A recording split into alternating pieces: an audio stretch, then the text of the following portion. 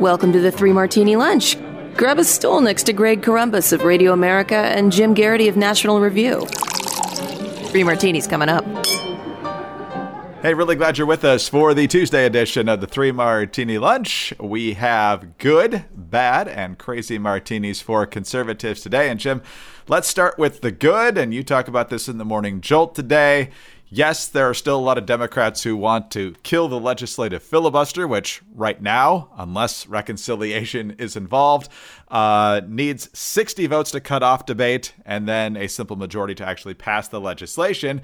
And while Democrats keep yammering about this and how it's a Jim Crow relic and how the will of the people is being thwarted by the minority, two doses of reality in your piece today that are a reason for good news. Number one, all this sturm and drang on the left, and the Republicans haven't actually filibustered anything legislatively so far in this Congress.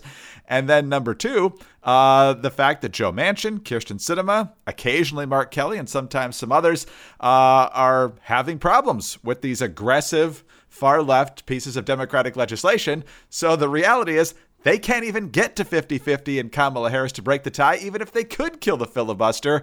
And so hopefully that means that America and even some of their representatives in Congress on the left don't want to go as far as the base does. Indeed. And I think it's safe to say Senate Democrats thought they would be further along the line in their argument. It was very unlikely they were going to come to Washington, have a 50-50 split and say, you know what, it's time to get rid of the filibuster, and everybody would unify. I think the plan, and you saw a little bit of this on the hate crimes bill regarding Asian Americans. There was a little bit of talk about Republicans doing a filibuster there, and it ended up fizzling out. There just wasn't the consensus within the Republican caucus to do this. But, I think the Democrats thought they'd have a situation where they would be having a bunch of bills that they were passing with 50 votes, or maybe if they were lucky, 51 or 52 votes, they'd be getting filibustered, and you'd be seeing the likes of Joe Manchin and Kyrsten Sinema starting to come around. Oh, okay, maybe it is kind of ridiculous that everything gets filibustered. And boy, I voted for that, and I really like to see it become law, and it's really unfair that, 40 Republicans can block this from happening. And that you'd really be able to build this moral and political argument against the filibuster and say, this is ridiculous. 60 votes is far too many. We've got a majority in the Senate. We've got a majority. This is what the American people want. It's time to get rid of this legislative relic. And that's just not happening. Now, some of this you could say is, well, this came from, I got to give credit where it's due. Bill Scher of the Washington Monthly writes this article, and he kind of says, hey, whatever happened to the filibuster? We keep hearing, the Senate is broken and Washington is broken, and it's kind of ridiculous. And I went back and I checked. The Atlantic magazine has written 4 articles since March about how important it is to get rid of the filibuster. And again, it's not been used so far this year. It's kind of weird that you're seeing this great drama around the filibuster when it's not being used very much. Now, what they've tried to pass this year has not really been the most controversial stuff. But there's a reason for that. And the reason they haven't tried to pass the most controversial stuff is they can't get to 50 Democrats supporting this. Well, if you can't get to 50 votes, it's not really an injustice that you couldn't get to 60 votes. And kind of particularly interesting, I like this comment that came from one of our reporters looking at the proposal about court packing. Never mind the usual suspects of, Manchin and Mark Kelly and Kyrsten Sinema. You've also got Michael Bennet of Colorado, Catherine Cortez Masto of Nevada, and Tim Kaine, of all people, one of our senators who are either opposed or at minimum kind of wary about this. So there's this comment from Hawaii Senator Brian Schatz who says, this is in the category of things that couldn't muster 50 votes and probably couldn't muster 40 votes, right? So you add all that up, the Democrats can't really say, oh, the filibuster is why we can't get our ideas turned into law. No, the problem is you can't get 50 Democrats to unify. That's your first step there. And lo and behold, guess what? Legislating is hard. The bigger and more ambitious and more sweeping your proposal it is, the harder it is to get all 50 members of your caucus all on board with this. Maybe you have people who like the idea in theory, but then they see it on paper, actually written out, and they can see something that might not play well for their state. By the way, there are a whole bunch of Democratic secretaries of state who looked at HR 1 and said, some of this stuff is going to be difficult to implement. Some of this stuff might actually be counterproductive, So you look at all of this and you realize all these different things that Democrats want to do. There's this popular perception, well, the problem is Manchin. And Manchin is, as we've talked about in this podcast many times, he is the, no pun intended, the bulwark, or he is the most significant obstacle. But there's a bunch of issues. You've got Kirsten Sinema. You've got Mark Kelly, who's kind of either drifting in that position or just kind of openly recognizing that he's going to be up for re-election a little sooner than he expected. And he represents the same state. And then there are a bunch of other Senate Democrats here and there who aren't on board with this proposal here or that proposal there. So, the issue is for them is not really the filibuster. The issue for them is they can't reach 50. And not only is that good for us, I think also undermines the argument for filibuster reform. It undermines the argument that Democrats have this enormously popular agenda and that the real problem is that the structures of the government under the Constitution are somehow unfair to them or something like that. So all of that is good. And it also indicates that, really all Republicans need to do is hold out until basically January of 2023. November 2022 midterms, knocking on wood, still very early, but it's looking pretty good for them to at least get the House, which would then give them some ability to have a little more influence over the legislative agenda in Washington for the remainder of Biden's first term, presidency, however we want to characterize it. Yeah, hopefully the presidency is 4 years at the most for Joe Biden. And I think you're right about the midterms. First of all, I think it's going to be much easier to get the House than the Senate. Not that it's going to be easy to get the House. And I'm sure there will be filibusters coming up soon if Schumer wants to bring these things to the floor, but he can't do it unless there's actually 50 Democratic votes. So be fun to see exactly how this plays out. But until there's actually a filibuster, it's pretty hard to argue that Republicans are filibustering legislation that everybody wants to see. All right, let's talk about other ways to put a smile on your face, and that's saving money. And whether that's your personal packages and letters or what you're sending out through your business, Stamps.com is the way to go. Because, look, are you still going to the post office? Are you still paying full price for postage? Well, thanks to Stamps.com, you don't have to do that anymore. You can mail and ship anytime, anywhere, right from your computer. You can send letters, ship packages, and pay a lot less with discounted rates from the U.S. Postal Service, UPS, and more. Stamps.com brings the services of the U.S. Postal Service and UPS right to your computer, and it is a must-have for any business. Whether you're a small office sending out invoices, a side hustle, Etsy shop shipping out orders, or just navigating this hybrid work life, Stamps.com can handle it all with ease. No wonder more than 1 million businesses choose Stamps.com for their mailing and shipping. With Stamps.com, you get discounts up to 40% off the post office rates and up to 66% off of UPS shipping rates. Not to mention, Stamps.com is a fraction of the cost of those expensive postage meters. Stamps.com is a no-brainer, saving you time and money. It's no wonder nearly 1 million small businesses already use Stamps.com. So stop wasting that time going to the post office and save a lot of money at the same time. Just go to Stamps.com. There's also no risk. And with our promo code 3Martini, all one word, you get a special offer that includes a 4-week trial plus free postage and a digital scale. No long-term commitments, no contracts. Just go to Stamps.com, click on the microphone at the top of the homepage, and type in, all one word, 3Martini. Spell it all out. That's Stamps.com, promo code 3Martini. Stamps.com. Never go to the post office again. All right, Jim. While the Democrats are fighting over legislation and not being able to get to 50 votes on a lot of things most of them would like to get done, and we're certainly enjoying that, Republicans are fighting over personnel and who's in the leadership, particularly on the House side. This has already flared up once in this Congress. Liz Cheney, of course, the House Conference Chair, Congresswoman from Wyoming, daughter of the former vice president, I think everybody knows that, voted to impeach President Trump in the wake of the January 6th riots up on Capitol Hill. Ever since then, she has been in the crosshairs of the pro-Trump side of the Republican Party. She survived one no-confidence vote, but it appears that another one could be coming soon, and this time the rest of the leadership might not be standing behind her too much. It's still kind of all murky right now. Trump has released statements talking about how he doesn't even think she's going to run for Congress again. We talked a couple of weeks ago about how she's not ruling out a presidential run. But this is coming from CNN now. Liz Cheney saying on Monday her party cannot accept the poison of the idea that the 2020 election was stolen and should not, quote unquote, whitewash the January 6th Capitol riot and Donald Trump's role in fomenting it. Quote, we can't embrace the notion the election is stolen. It's a poison in the bloodstream of our democracy, Cheney said, speaking behind closed doors at a conference in Sea Island, Georgia. We can't whitewash what happened on January 6th or perpetuate Trump's big lie. It is a threat to democracy. What he did on January 6th is a line that cannot be crossed. And so a top aide to House Republican leader Kevin McCarthy told The Hill Monday there's no way that Liz will be conference chair by month's end. When there is a vote, it won't be a long conference. It will be fast, and everyone knows the outcome. So, Jim, this is obviously an issue that is dividing the right. I don't know how evenly divided. It could be lopsided one way or the other. But it seems like on the one hand, you've got the Liz Cheney faction that says, look, we can't really move forward until we agree with my take on what happened on January 6th. And you got the rest of the party saying we need to move on here. So how does this get resolved?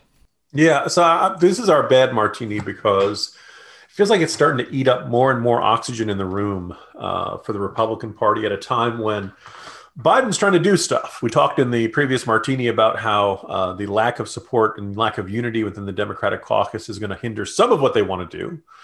But he's still got executive orders. He's still got judicial nominations. He's still got the entire executive branch to enact policies. And this is, when you'd like to have Republicans unified and focused on this. I kind of don't think that on May the 4th, may the 4th be with you, the preeminent issue before the Republican Party ought to be, well, what do you think of Trump? Trump, yes, he's still issuing statements a little more often, but he's not on Twitter. I guess Facebook's going to review whether he's banned this week. Trump is not front and center in the Republican Party anymore. The center of gravity and the focus of what is going on in American government has moved on. Regarding January 6th, look, the Department of Justice is prosecuting all those folks. They're going to have their day in court. I kind of feel like that aspect has largely been resolved, although maybe if you want to do a commission, fine. I don't like the Pelosi plan. I think you want to make this as bipartisan or as nonpartisan as possible.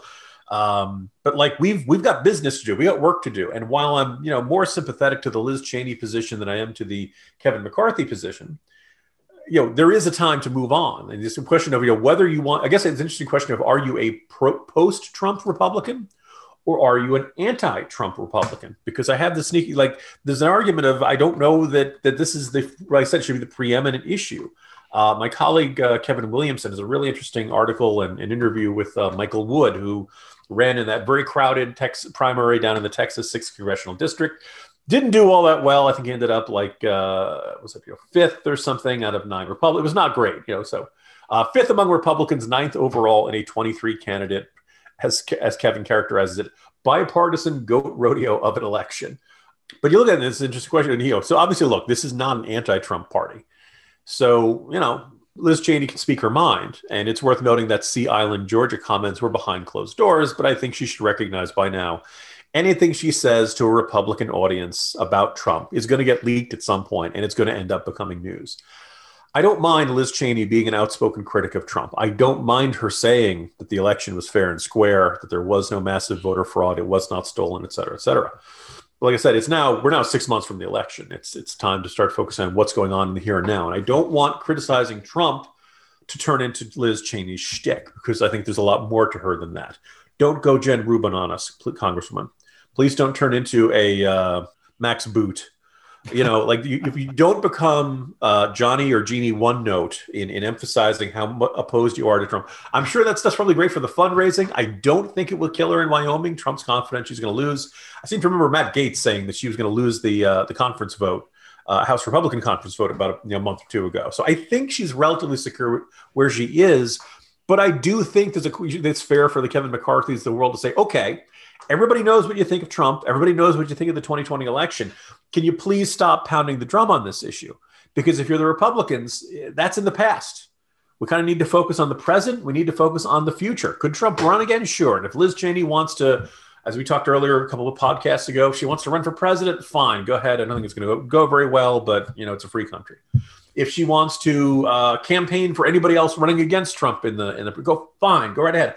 But for now, we need to be focusing on what Biden's doing right now, what they can do to keep their caucus unified and try to make it as hard as possible for the Democrats to get their stuff passed through there.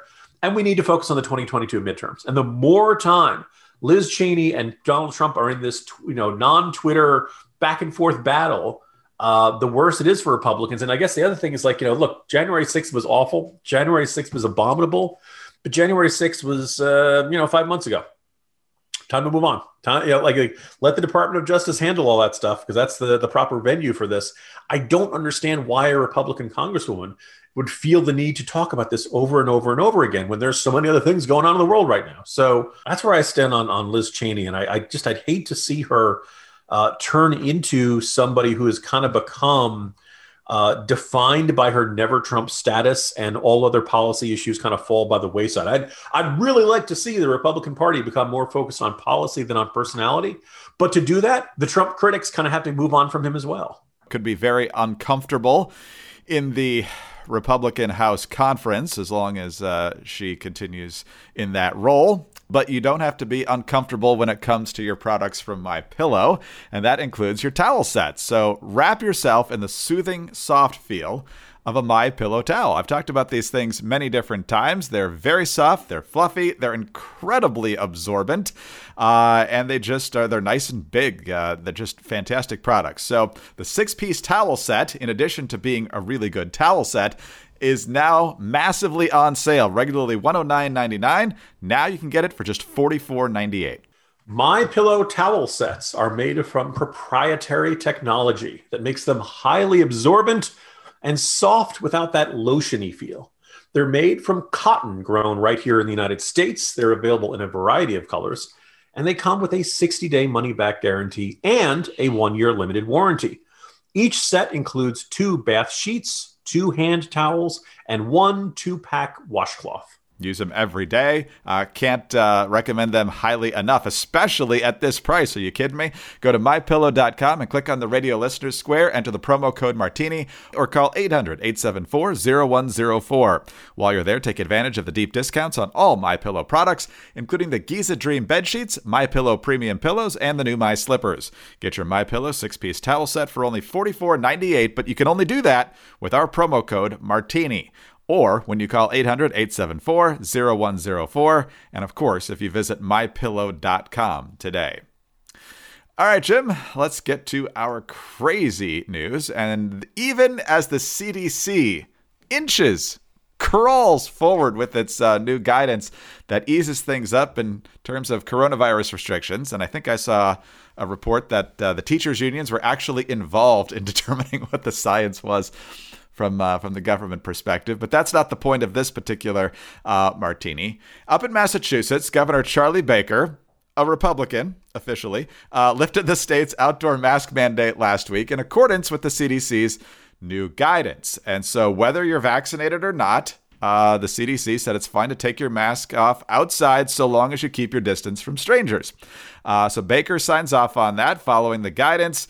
Meanwhile, Brookline, the Boston suburb, has said, no, we're not going to do that. Their quote is, out of an abundance of caution and in our residents' best interest, the town of Brookline will not follow suit with the state's decision to lift the outdoor mask mandate today. Our face covering requirement has served as a protective layer that limits the possibility of spreading COVID-19, and we are reluctant to relax it at this time without further public input and review by the Advisory Council on Public Health. So, Jim, I guess the CDC is not good enough for them.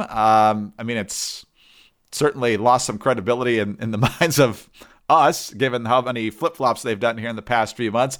But the fact that they've actually gotten to this point means we can be pretty confident, especially as, things are warm. There's breezes out there. The numbers are going down in most parts of the country.